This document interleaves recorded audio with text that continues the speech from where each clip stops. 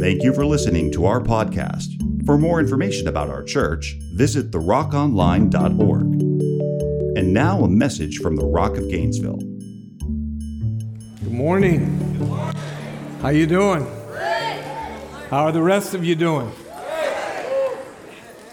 Just because your team lost last night doesn't mean you lose the victory.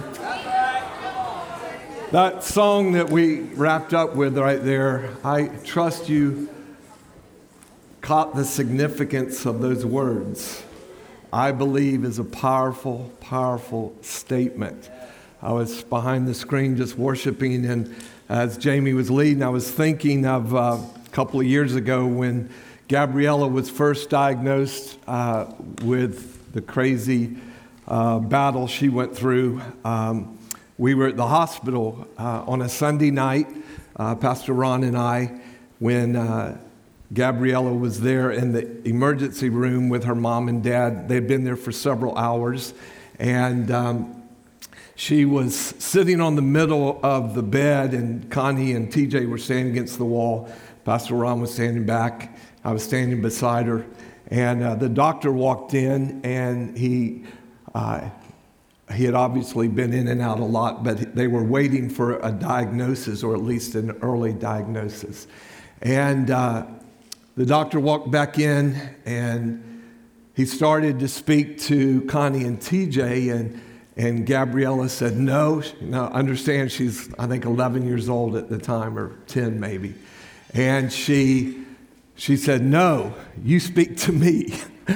And the doctor turned, he looked at Connie and TJ, they nodded, and the doctor walked over. I was standing on one side of the bed, the doctor on the other, and he was trying to find a way to tell her this diagnosis. And he couldn't get it out, and Gabriella finally said, Doctor, do I have cancer? And he said, yes, at least our first diagnosis. And, eventually he walked out of the room, Pastor Ron walked out of the room, and Connie and TJ and Gabrielle and I were standing there. And out of my spirit, the word just began to come alive. And I looked at Connie, I looked at Gabrielle, I looked at TJ, and I said, but we believe. And that I believe has become a prayer motto for the Young family, for the Brantley family, declaring that for 2 years, that we, no matter what the circumstance say, and you realize in our nation today, circumstances are bad. And if you look at what the world has to say and what the news has to say, you'll find it hard to be able to declare, but I believe. What is it that we believe? What is it that I believe? What is it that you believe? Is it a resounding yes to every promise that God says in His Word, no matter what it looks like in the natural? Can you say amen to that, I believe? So to sing this song as a declaration, I trust that with everything that's happening in our nation today, that if nothing else, it's causing you to run to God like never before. If you're still lukewarm as a believer and pray a little bit here and there, and you're more stirred and moved because your Gators lost last night to Kentucky. I mean, seriously, does it get any worse if you're a Gator fan? But if you're a God fan and you're making that declaration, then what's happening in our world, in our nation, even though it looks dark and bleak, and if you don't know it in the natural, it does. I mean, there's just crazy things going on in our society. Leaderships are making decisions that a year or 2 years ago, you'd have bet everything you had in your bank account or your best friend's bank account. That never happened, not in America. But it's happening. Are we going to be moved by it, or are we going to move it by our faith? Are we going to make decisions that no matter what's going on? We're going to stand firm and strong, and we're going to trust Almighty God, and He's going to do great and mighty things in our midst. Come on, I think we ought to give the Lord a praise because He's worthy of our praise. He's worthy. He is worthy. Well, that has nothing to do with the message I'm preaching this morning. I'm starting a 3-week series today on a message we've titled Kingdom Living because the King has a way in which we're to live as believers that's different than the way that the world lives. Say amen to that. The King, Christ Jesus, King of glory, has a purpose for us. And if we can grab hold of every word, every promise, where Jesus is not just our Savior because we want to get to heaven. How many of y'all want to go to heaven? Let me see. That's everybody. Even if you're not saved this morning, you want to go to heaven. Okay, let me tell you. You don't want to go to hell, no matter what your friends tell you. And you don't want to go hang out in hell with your friends because there won't be any friends in hell. But worst of all, there won't be any presence of the Christ, the loving God who created you and I for His purpose. So we're going to talk about the kingdom, and we're going to talk about what that means for us. So I'm going to, over the next few weeks, kind of preach/teach. For all of you that have been around here forever, how many of you have been around here forever? Let me see your hands. It seems like it anyhow, okay? The rest of you, all of you that are new, welcome. We are honored that you're here. And this word, a lot of this word I'm going to share over the next few weeks, really is the foundation of who the Rock of Gainesville is, what we are about, what we believe, how strongly we believe in the kingdom of God and the manifestation of His presence, His glory, the necessity of His Holy Spirit in our lives completely. Jim, are we hearing the feedback or is it just me up here? Because I'm hearing it really bad. And y'all hear it out there or is it just me? You do hear it? Okay, I just wanted to make sure because it just was, y'all figured it out. Thanks. I'm going to just keep preaching. So, bringing every area of our lives under the lordship of Jesus Christ as both Savior and Lord. Savior is a wonderful thing because it's when we surrender, we bow our heart, our knee before the Lord, we accept that we are a sinner, lost, desperately in need of a Savior. Can't say, how many of you tried to save yourself before you guys? It just doesn't work, does it? No matter what you do, you still have the same massive emptiness inside of you when Jesus is not Savior of your life. That's right. But when He becomes Savior, wow. Things radically change in your life. And for a long time, most people, after they first become a Christian, just walk around with a silly smile on their face. Because they've experienced some joy, some peace, some happiness, some contentment, some satisfaction, some recognition of a removal of guilt and condemnation that had consumed their life. And all of a sudden, the joy of my salvation. I mean, I was 8 years old when I got saved, and I've never lost it. I was reading this morning early my devotions, and it was all about what you have to do not to backslide or slide backwards. And man, it was all good. It was powerful. I just was encouraged by it. But thinking about my own life, you know, and the simplicity of not backsliding to the point where you don't even acknowledge God anymore in your life. To be honest, I don't know how you go from saved to that place. I mean, how do you go back to your vomit and it be appealing? I don't know when you have experienced the fullness of salvation, The joy of being free. The joy of knowing Christ. The joy of knowing God because you know Christ. The joy of the Holy Spirit. The joy of the presence of the living Christ in you that enables you to walk out. To be perfect? No, never this side of heaven. See, just because you're saved doesn't mean you're not going to just mess up every once in a while. How many of you are married?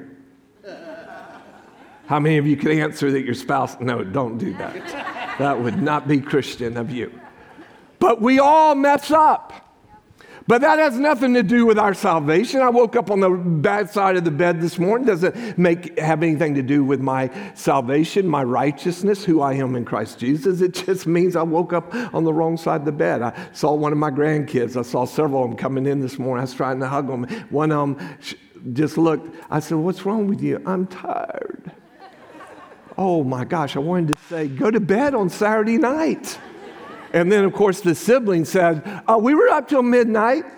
Well, of course you're going to come to church tired. But thank God, even that doesn't affect your salvation. Amen? It just means your parents ought to put you to bed at night. I mean, my wife last night, 8:45. I'm sitting in the kitchen, and I was just reading through my notes, and she said, "I thought you already sent your notes out." I said, "Yeah, I did. I'm just reading through them, adding a little bit to it." She said, "It's past your bedtime." It's 8:45. She knows, man. I mean, these last couple years, 9 o'clock, I can't keep my eyes open. And it's a wonderful thing to sleep 7, 8, 9 hours. It's amazing how you wake up on Sunday morning refreshed and excited about going to church when you're not waking up tired. Come on, somebody. I'm just being a little daddy here right now. I mean, you do everything to make it to that ball game or that dance recital of your kids, and you do it on time. Oh, Lord, help me not to just go there this morning. But man, when it comes to the house of God, we take it so flippantly. And drag our butts into church tired and exhausted. That's real. That's real. Is he Lord of your life? Have you forgotten what he's done for you? Come on, sir. Have you forgotten the joy that comes with being cleansed, healed, and delivered? Y'all still love me say, "I love you" or something, man. Okay, I'm going to go on. All right, so today we're going to look at a bunch of things that, in my judgment, have to do with kingdom living. We're going to talk about money. And you're looking at one pastor that's not afraid to talk about money, because the kingdom of God talks about it a lot. Jesus talked about money actually more than he talked about salvation, heaven, or hell, or faith.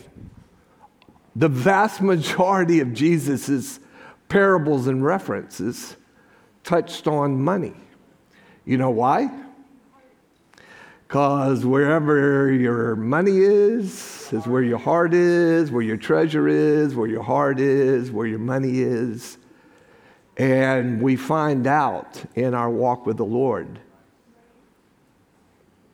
I'm going to make some statements that those of you that are new in our house maybe have never heard in your life in church. I might not make them today, but then again, I might. Who knows? As long as I don't look at my wife, I'm free to go. Because she believes it just like I do, because she'll tell you this issue of money had to do with my salvation. I thought I was saved. I thought I loved God. Till I found out that I had no trust in him, no confidence, no heart for him. And I found that out when I realized I was a thief and a robber in the house of God. So we're going to talk about money and how it's related to the kingdom. And we're going to talk about what God thinks about your money and why he wants to bless you. Can I just tell you right off the top, Father God wants to bless you beyond anything you ever dreamed or imagined, even kind of fantasized over in your wildest imaginations. God's heart for you is more than that. But the problem is how we get there. And money just really speaks about the condition of this right here. So kingdom living is all about what's in your heart, where the world, it's all about what's in your wallet. If you watched 1 hour of TV this week, you have seen that commercial. What's in your wallet? What's in your wallet? Man, they got Samuel Jackson doing it. They got that girl doing it. I mean, and the minute you see them, the first thing that hits your mind is, before they even get to the punchline at the end of the 60-second commercial, is, what's in your wallet? But what's really, really, really important is what's in your heart. And so we're going to look at that. Hopefully, you're not going to run out of here and screaming and hollering, well, all that preacher wants is your money. No. You probably, if you're new in this house, don't even know when or how we receive tithes and offerings, because it happens so quick. Those of us that have been around here for a long time can tell all of you that are new, there's never been one sermonette. Anybody know what a sermonette is? That's about a 10 to 12 minute sermon before the preacher takes up the offering. And a lot of churches and pastors do that because they haven't come to the simple revelation of teaching the people the truth of God's word. Then you don't have to come every week and encourage them and remind them. And you know, guys, we had an AC go out this week, and we're going to need about $10,000 extra and just make you feel. What does that have to do with me paying my tithe or giving my offerings or examining what's in my heart? Aren't you glad you've never known every time we've had an air condition go out at the Rocket Games? How many of you are glad of that? I mean, I don't know about you, but I am. I don't want to sit through that. I'd just rather go, when and where do I get the opportunity to pay my tithe and give my offering? I want to make, and man, don't you love living in 2021 in the midst of all this craziness? There's still some wonderful things like pay online. Come on, somebody. I paid all my bills for the whole month yesterday morning in about 7 minutes. Click, change the amount, click, next, change the amount, click, pay my tithe, click, get ready to give my offerings, click. We done. How many of y'all had the legal yellow pads? You used to write everything out and take you like 3 hours to balance your checkbook at the end of each month. And then I had to balance my wife's checkbook. Oh my gosh. If there was ever something that caused marital problems between my wife and I, it was that 9 cents I couldn't find in her checkbook. Like 9 cents. And would you tell me why back then I would spend hours trying to find 9 cents? Was my time not more valuable than 9 cents? But there was something about that thing that I had been taught that you got to balance it to zero. That's right, Miss Chris. Lord have mercy. All right. John's Gospel, chapter 15. Turn there. I want to give you a sermonette this morning. No, I'm just kidding. I want to give you an appetizer to this whole thing on kingdom because I'm not going to get really to the heart of what I want to teach probably until the end this morning and the beginning of next week, because as I started thinking about kingdom and the significance literally of everything, matter of fact, as you're turning there, let me just tell you, we're going to talk about in this kingdom living, we're going to talk about the tithe, the offering, we're going to talk about prosperity. Suzanne and I actually listened to a message by a pastor last Monday on our way home. We were traveling down the interstate and we were just trying to find different people to listen to, and she found this message, and I had never heard this guy ever teach on anything outside of faith and healing and trusting God and the miraculous and the supernatural. And all of a sudden here he is teaching at a Bible college on finances. Actually he was teaching specifically on the word prosperity. And I'm thinking, I don't want to listen to this. Anybody else ever? I hope y'all don't come to church and do that. It's like, oh man, turn him off. Is anybody else speaking today? But you know, that's a good thing when you're just going through the looking for something. You can, well, I've heard that before, and I'll move on. But all of a sudden, I just felt like we need to listen. And he started out with an explanation, a definition, his definition of what prosperity is compared to what so many in the church world think it is. And he had me fish hooked, man, he was reeling me in. Because it was just a strong, powerful word. It was a word that we had to really listen to and go, wow. I mean, that's almost out there. It's like, do we actually believe that? But it caused us to examine our heart. It caused us to examine what we had heard before, what we were hearing now, maybe what Holy Spirit was wanting to say. That's the beauty of being a kingdom person that's got your ears tuned into the Holy Spirit, that when he begins to take you from glory to glory, he might be taking you from something you've always thought you believed to that which he wants you to believe. That's a good amen right there. Amen. All 9 of you. Thank God for 9 of you. But that's a powerful word. Because he's preparing you to take you to the next place. And to do that, you got to hear, you got to examine, you got to consider. And then you got to let Holy Spirit reveal. And when you do that, man, all of a sudden things begin you walk in a new enlightenment, a new revelation of something that Holy Spirit wants to talk to you about. So we're going to talk about the blessing of God. How many of you like blessing? Come on, be honest. Everybody likes blessing. Some new people in here today are like, how many times are you going to make us raise our hands? How many of you like curses? How many of you know what a curse is, though? Yes. Yeah.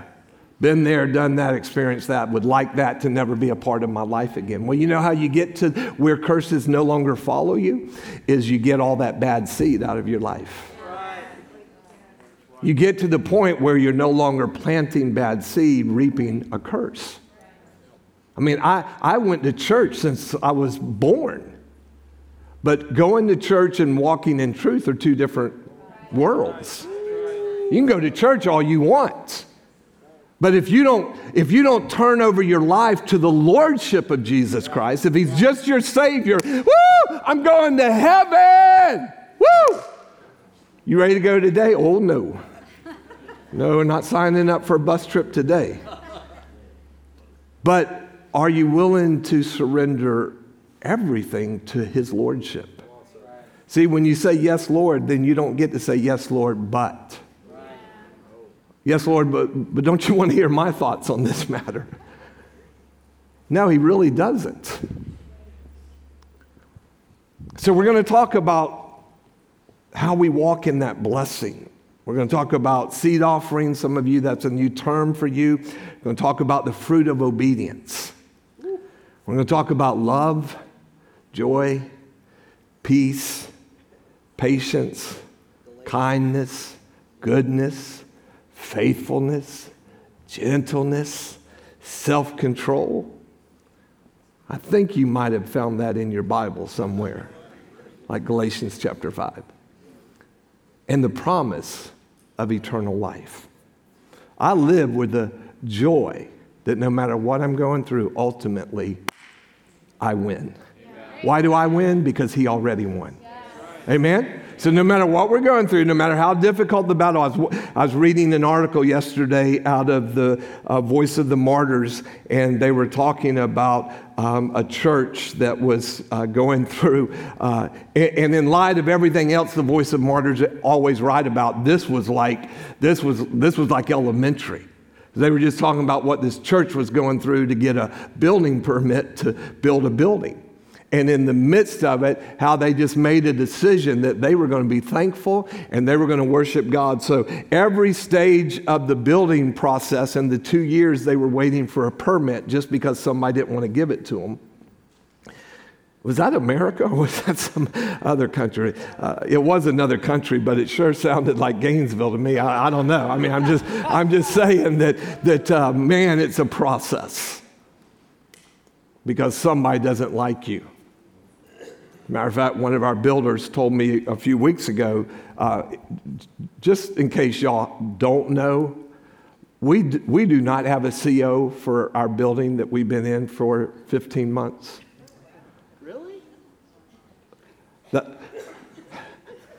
And a CO means Certificate of Occupation. How many of you are here this morning? You're occupying the seat this morning. And one of the guys said, Pastor, somebody down in the county doesn't like you. Well, let's get so personal about it. I mean, are you saying they don't like me personally, or they don't like the church? Well, for whatever reason, you know, and the good news is we think, whether they like us or not, we think they're finally going to approve us to do what we're doing. Hallelujah. I mean, I thought a CO was, you ain't got a CO, you ain't getting in. But here we is, and been worshiping God, and it's a wonderful thing. But this church, the Voice of Martyrs are talking about, they said, and they showed a little video clip, and it blessed me because I've been in so many of those settings in a third world country, in a building that wasn't fair. And honestly, when I looked at it, I thought, wow. You know, praise God. Maybe it's been such a good week. They don't have something more heavier to write about. And they're writing about, because I've been in, almost everybody's been with me to Cuba's been in one of these kind of buildings. He said, well, this building didn't finish. And they said, oh, yeah, this building was finished 45 years ago. Whoa, it doesn't look finished, but in the midst of it, wow. How many of you been to Cuba with me? Let me see your hand. Hold them up real high. We've had way over 100 folks, especially in the 4.5 years we did the Bible, the Million Bibles to Cuba. And in some of the hottest, most war-torn looking buildings, we've experienced some of the most powerful times of worship and prayer and faith and people that seem to have something almost scary, like I'm supposed to have what they have, and why don't I have it? Passionate, on fire, consumed with the presence of God. I don't want a nice building with air conditioning and a big screen ever be my worship to God. I don't want stones having to cry out, because I won't cry out, because I won't lift up my hands, because I won't honor God with my whole life. I want to make sure that when I say, Lord Jesus, that I fully understand what I'm talking about. Amen? All right, so John chapter 15, verse 10 and 11 says, Jesus is speaking here, and he says, if you keep my commandments, you will abide in my love. Let me just pause there. You remember the story when they asked Jesus, well, we've done all these things. What is the greatest commandment? Yeah. And he gives two commandments. Love the Lord your God with all your heart. Love the Lord with how much of your heart? All. And love your neighbor. So when I'm reading this, if you keep my commandments, you will abide in my love. And I'm thinking that the whole commandment that the Lord's wanting me to keep is he's just wanting to make sure that my heart is right with Father God. And out of that, I am right and ready to love my neighbor. You know, that bad neighbor. Yeah. That unlikable neighbor. That neighbor at work, that neighbor at the desk next to you, that neighbor that's your boss. That he wants us to be different than the world. And I really believe that when we've had a heart transformation, it's not a process of getting up and going, oh, golly, God, oh, today help me because I really dislike that guy. You can dislike them all you want. You just got to love them. You got to love their heart. You got to love their soul. You got to love them to the point where you want to spend eternity with them in heaven, even if you dislike them.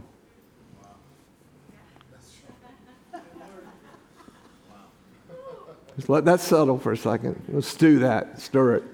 Let's stir in that. Because the world is in need of the church looking like the church. The world is in need of the church being like Christ. And man, did Jesus love big. He loved your old sorry self when you deserved hell.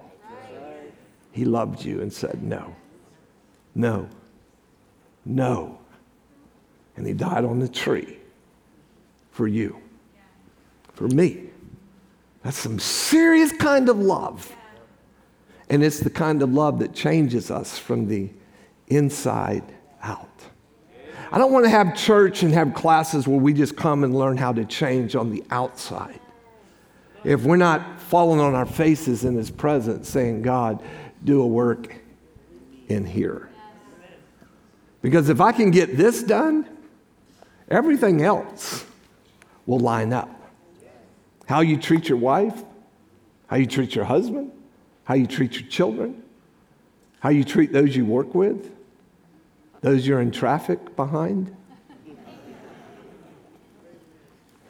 Just as I have kept, verse 10, my Father's commandments and abide in his love, these things I have spoken to you. Listen to this. This is what I want you to get.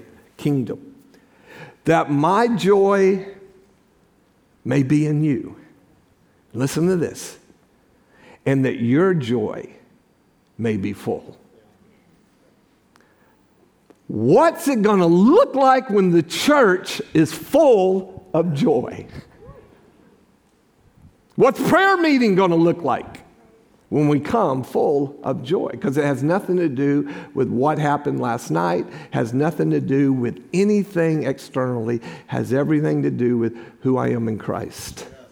And I was lost and on my way to split hell wide open. And Jesus loved me.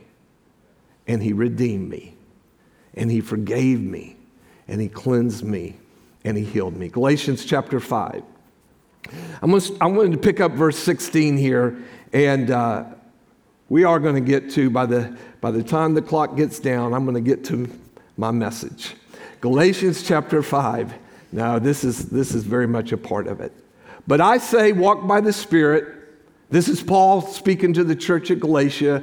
You know, I have time to reference Paul and the amazing work that God did in this man named Saul. He had an experience, we call it the Damascus Road experience. He was on his way to kill Christians, and Jesus showed up. And it so revolutionized his life that when he stood up and got to his senses and he was blind and he couldn't see, he cried out, Lord, Lord, what would you have of me? And it radically changed his life, and 3/4 of the new covenant that we read were written by this man who used to kill Christians. Tell me God doesn't know how to love and to forgive and to cleanse and to heal and to redeem. And with the same passion and even greater, he went from killing Christians to being probably one of the most radical Christians of his time. Why? Because he took the message of the gospel of Jesus Christ. Come on, hear me now. To us filthy Gentiles. How many filthy Gentiles are in the? How many Jews are in the house? We got a bunch of Jewish folks in our house. Guess what? God doesn't love them any more than he loves us, doesn't love us any more than he loves them. But because of a radical experience this man had. So he's writing this letter to Galatia, and he says to them, walk by the Spirit, and you will not gratify the desires of the flesh. For the desires of the flesh are against the Spirit, and the desires of the Spirit are against the flesh. For these are opposed to each other. Say opposed. How many of you this week experienced a battle in your spirit, man, that was like this, and it was all inside of you? There's a battle raging, all of us. If you're breathing, you have a battle. Right and wrong, righteousness and unrighteousness, life and death, constantly at war with each other. And Paul's given an encouragement, and hear this, he's not speaking to unbelievers. He's speaking to the church. He's speaking to you and I. And in 2021, it's just as relevant today as it was when it was first read to the church at Galatia. For the desires of the flesh are against the Spirit. They're opposed to each other to keep you from doing the things you want to do.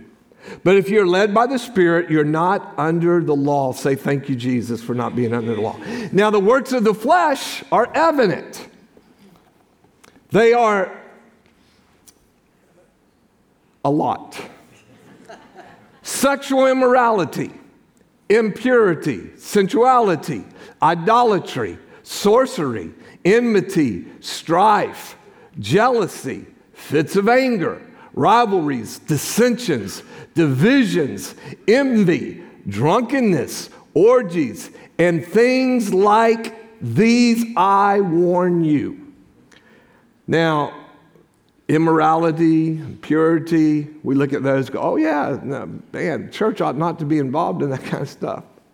But then it says strife, jealousy, fits of anger, divisions. Many of you have come out of churches or fellowships where it was a war zone in what we called church. Divisions over the color of carpet, over a pew versus a soft chair. I guess all of y'all voted for the soft chair. But divisions, strife, things that cause us to be at war with each other. Those are not of God. Those are not of God.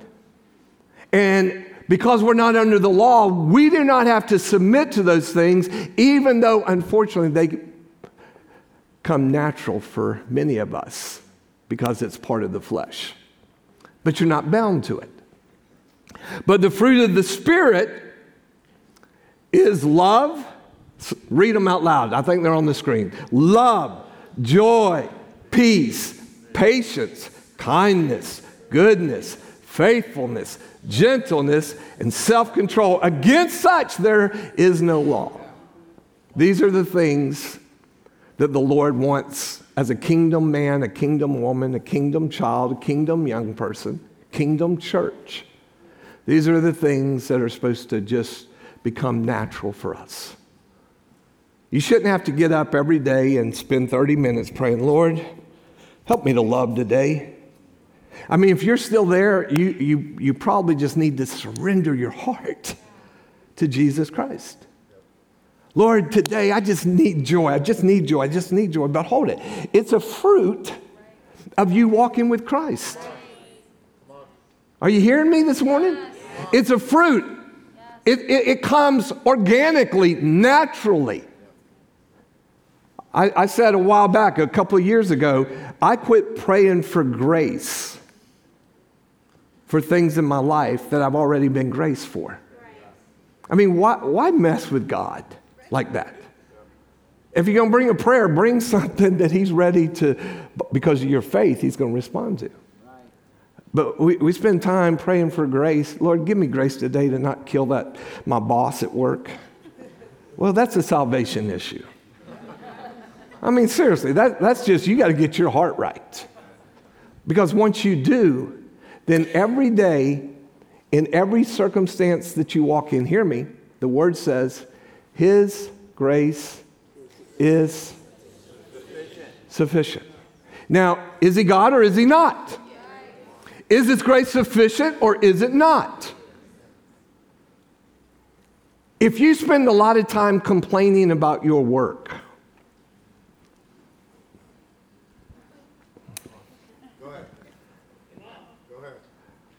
something needs to give. If that is what God led you in to do, now if you're somewhere doing something you're not supposed to do, you need to find a way to get out of it. Go find what you're supposed to be doing.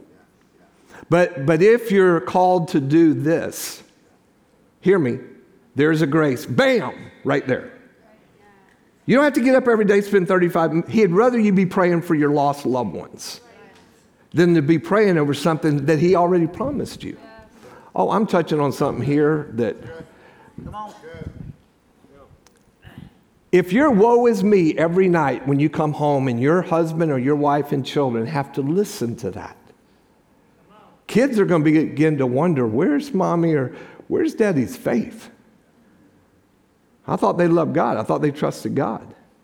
But if every day it's just woe, woe is me. I'm just tired of this. You might want to pause and give God thanks for a job. You might want to pause and give thanks to God for a well-paying job, providing your needs. Because there's a few people in the house that would switch with you. They're looking for a job. Be thankful. I love what I do. I mean, I love pastoring y'all. I didn't say pestering. I said pastoring. That means I pray for you, seek the Lord over you. When there's needs, we try to be there for you. We bring you the word. It's not just me. I got a whole team of amazing people that give their lives. Amen. Give it up for the team. And if I got anybody on my team that's not loving what they're doing, they need to go. I mean, if you don't like people, being in the ministry is not really a great profession. You know what I'm talking about? I mean, if you need the grace of God just to go out in the lobby and greet folks, you probably need a job somewhere else. But thankfully, the people around me, they're passionate. They love. I love Pastor Ron's heart. He came in here a long time ago and just committed. I mean, he was a number one man. He was a senior pastor of a great church in Davenport, Iowa. Is God even in Iowa?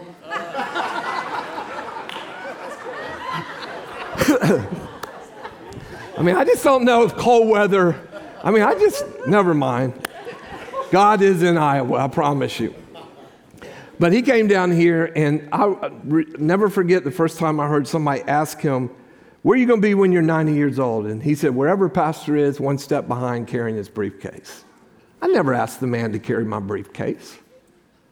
I mean, he's the same age as I am. Been married the same exact time. Went to the same Bible college I went to. Matter of fact, we figured it out the day that I left Central Bible College. Ron and Barbara moved in the next day. That's crazy, isn't it? The day that Pastor Ed and Karen left Christ for the Nations, the next day Suzanne and I moved in. I've been to a lot of Bible colleges. The Lord knew y'all were a unique group of people, and I needed a lot of training from a lot. That's how I'm looking at it right now. It's just like, actually, I'm going to leave that alone. But the goodness of God, His grace. What are you doing out there? Because we're all called as ministers. See, not just Pastor Ron or Pastor Suzanne or Pastor George, Pastor Tad, not all the other pastors, part of the team. Every single one of us that are saved, we're anointed, ordained, commissioned. Commissioned. Think about that word. I'll never forget when Fabe and Andrea's son Joshua got commissioned in the United States Air Force. I'd been out for a long time, and they invited me to go. What an incredible experience. University of Florida, all these guys in their little blue uniforms that just, the blast of the past, it just overtook me. And I mean, I'm sitting there fighting tears, and when the flag went up, man, I jumped up. I was hoping everybody else was, salute the flag. And all these young students that had been working so hard for 4 years and graduate. And then they started naming all the different jobs that these graduates were going to. One young lady, her dad was a general, I believe it was. Was it Faye? The guy that spoke, he flew down to be a part of this. He was a general. I'm thinking, wow, they bring a general into an ROTC graduation? Well, his daughter was graduating. And he got to commission her as a second lieutenant, and then he got to give her orders to flight school.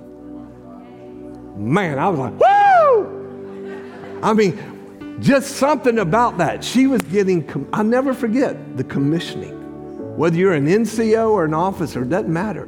You committed your life to serve and to protect this country from terrorism, domestic, which we're experiencing today, and foreign. But as believers, when you got saved, you got commissioned. You got commissioned.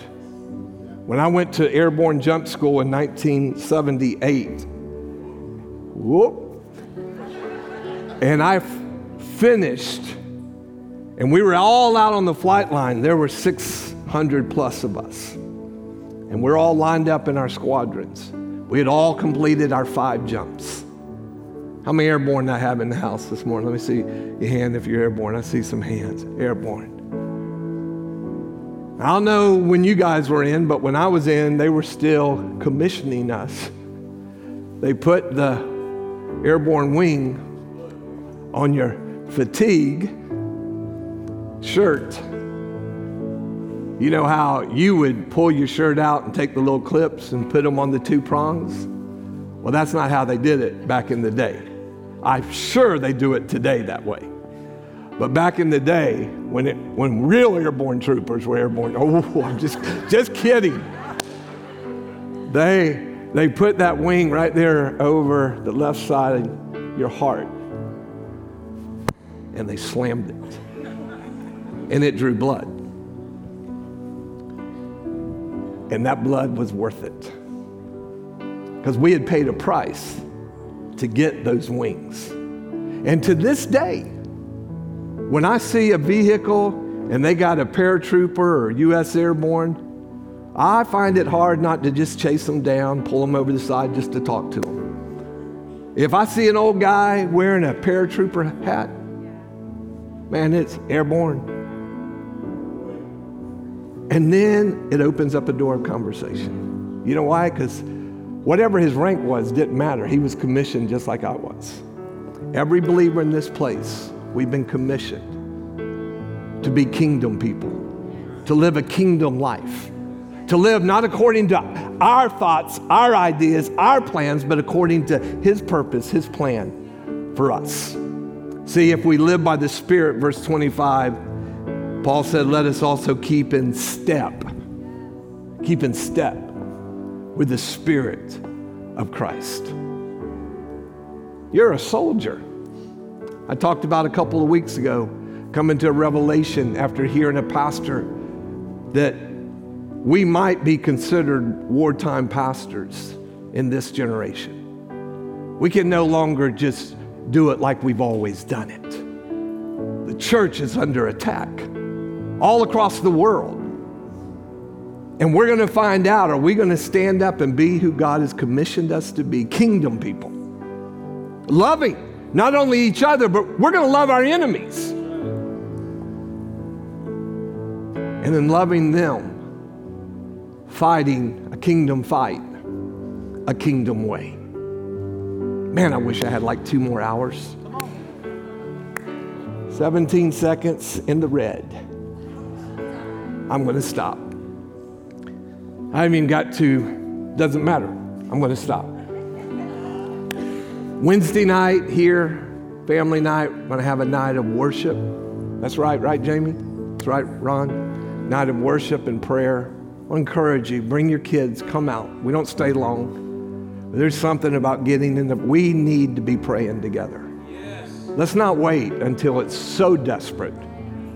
Then you're calling, asking us, can we have a prayer meeting? Because we're already having some.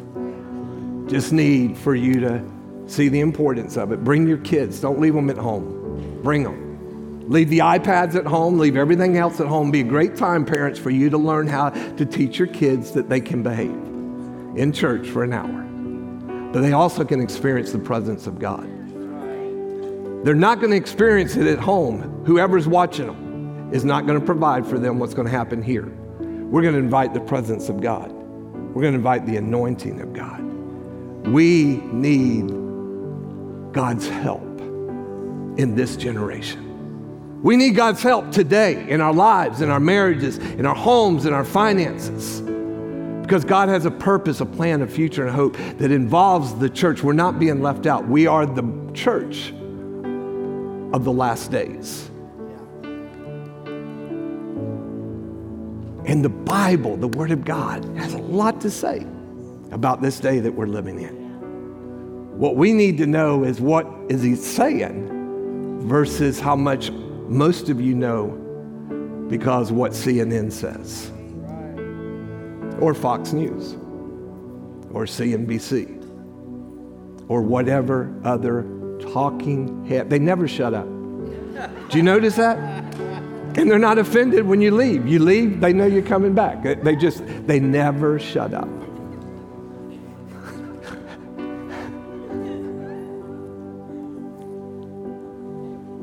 I didn't mean that to be funny, but it really is.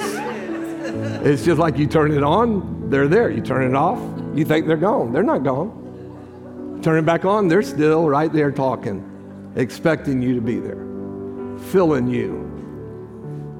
Oh, I really need to shut up and go home. Filling you with what we American Christians have said for so many years as we traveled abroad to China, to Russia, to Africa, to Cuba. They're filling you with propaganda. Yes. We got to learn how to go find out what the Word of God has to say. Because propaganda led the nations of the world to go through stuff if we're not careful. Those of you that are sitting here saying socialism could never happen in America, it's already happening. They are paying people. Some of you are going to go to a restaurant. As soon as I dismiss, you're going to boom out of here, and you're going to head to a restaurant, and there's only going to be like 5 tables of people, but they'll tell you it'll be 30 minutes before we can seat you. You ain't got nobody here. Yeah, but we only have 1 cook and 2 waiters. Why? Because our government is paying people more to stay home. You people, me, are paying people to stay home. More money than they'll make if they go to work. Oh, I just need to dismiss you. But you hear what I'm saying? We got to make sure that we're full of God's Word instead of the news that's coming down the pike. Greater is He that is in us than he that's against us. And there is power in the Word of God. We desperately need it in our lives. We need to respond in faith, in hope, in peace, in love. And you can't do that if you're all mad and angry. So when you get mad and angry because of what you're listening to, when you finally begin to get it, that this is propaganda, turn it off. Give your anger over to Jesus. If you're going to be angry, let it be a righteous anger.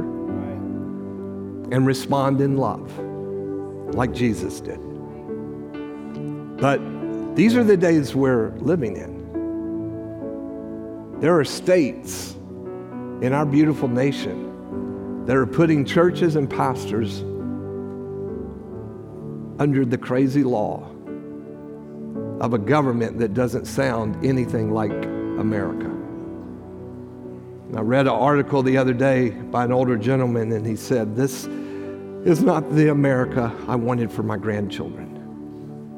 And 2 years ago, you'd have never thought it could happen, but it's happening today. So it seems like it's gotten a little heavy in here.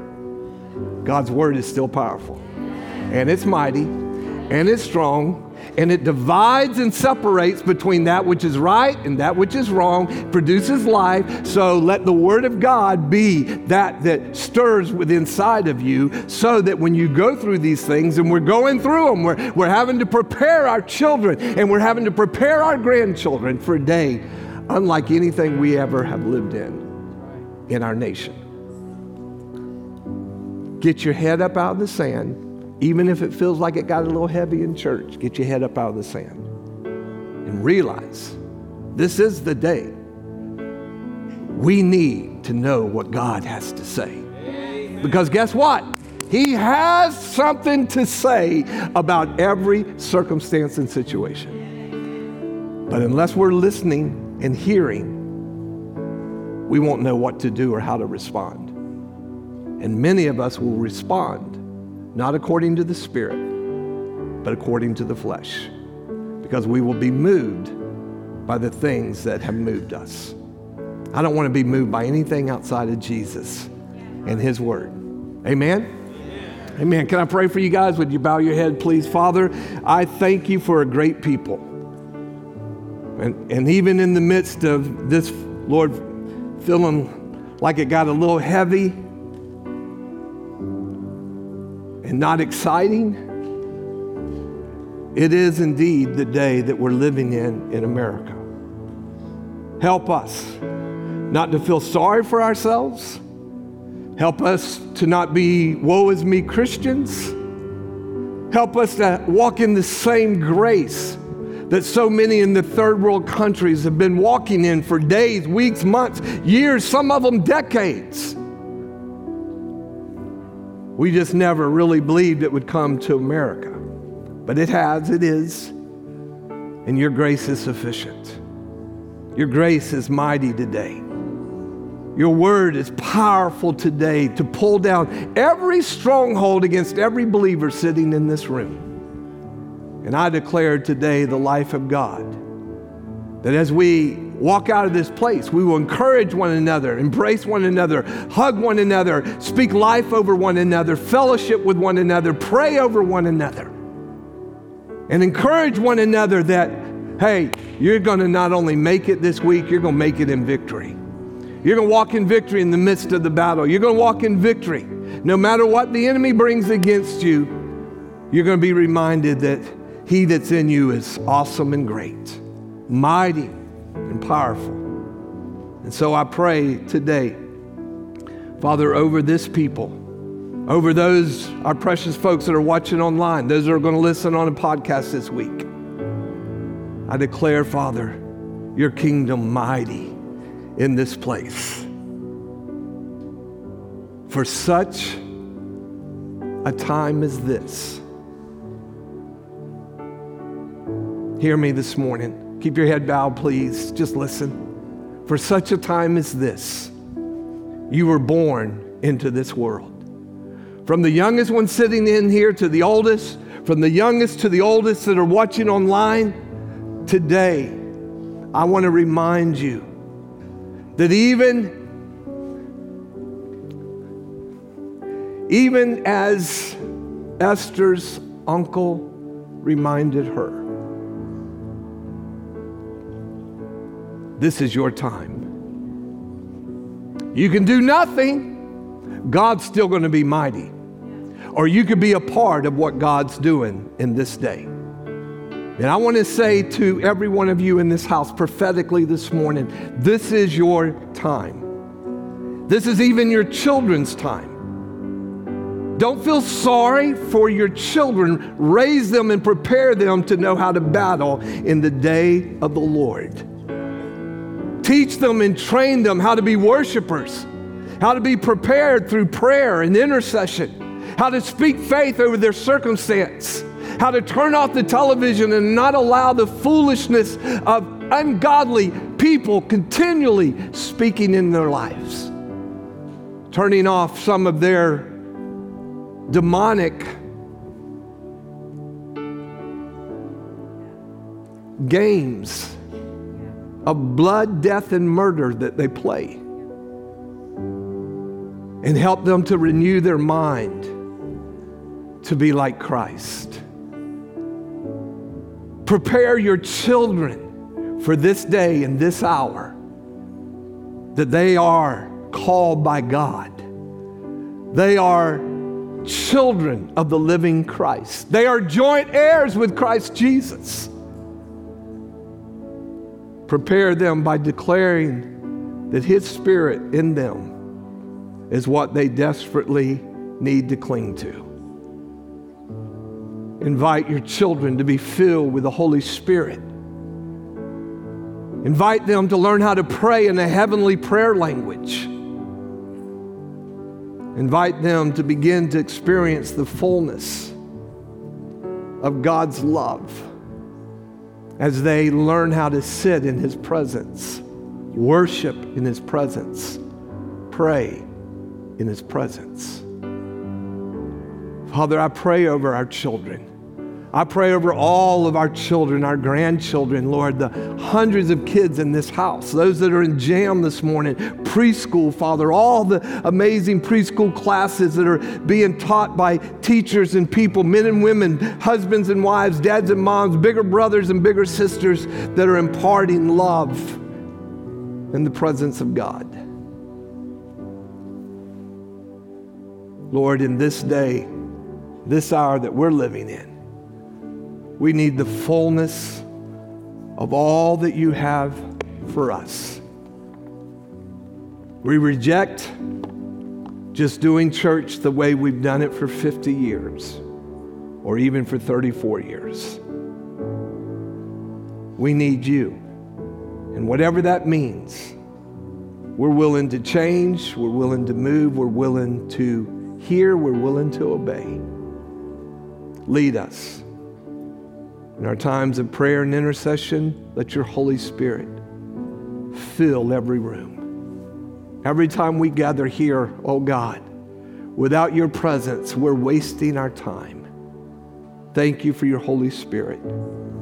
Thank you for the power that's been given to us. And I pray today over these that are sitting, those that are watching online, that every one of us together, mentally and physically, in a moment, get up and walk out of here commissioned to do the work of the ministry in our community. Touch lives, heal hearts, acknowledge Christ, share our story with someone who desperately needs to hear the story of repentance and the fruit that comes with salvation. Let us love, let us walk in joy, peace, long-suffering, gentleness, patience, goodness, kindness. Help us to be like Christ this week. Believers, if you would continue to pray for just a moment, every head continue to be bowed, please.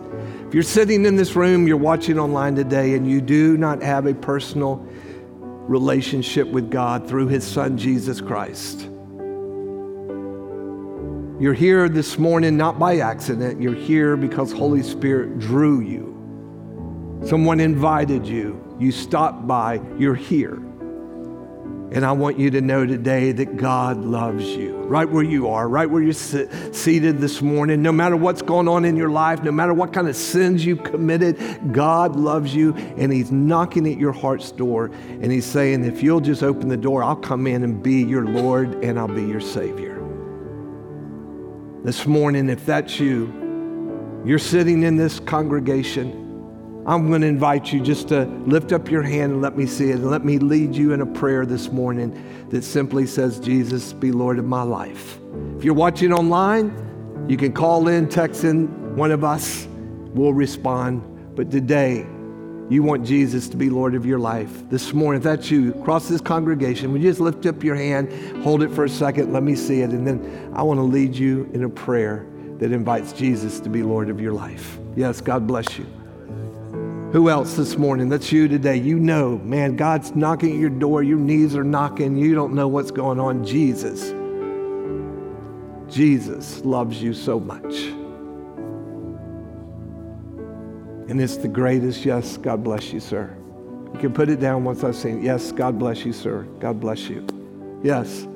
Oh my gosh, thank you. Yes, young one there.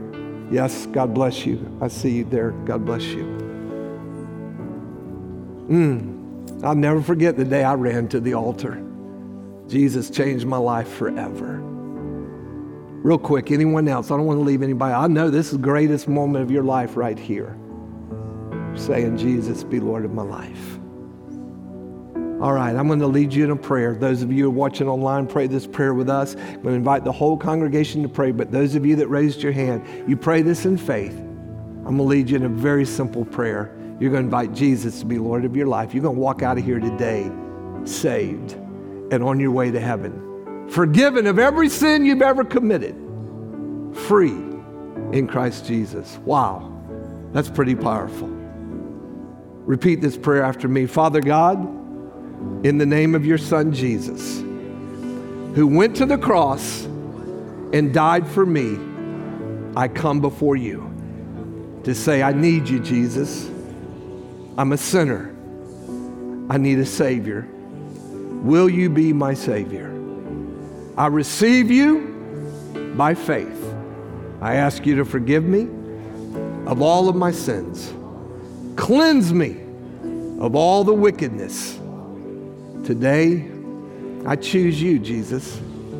I choose Father God. I choose the Holy Spirit. And I'm going to walk with you, Father, all the days of my life. I pray this, Father, in the name of Jesus Christ. Amen. Come on, give the Lord a praise for these 5 or 6 that responded today.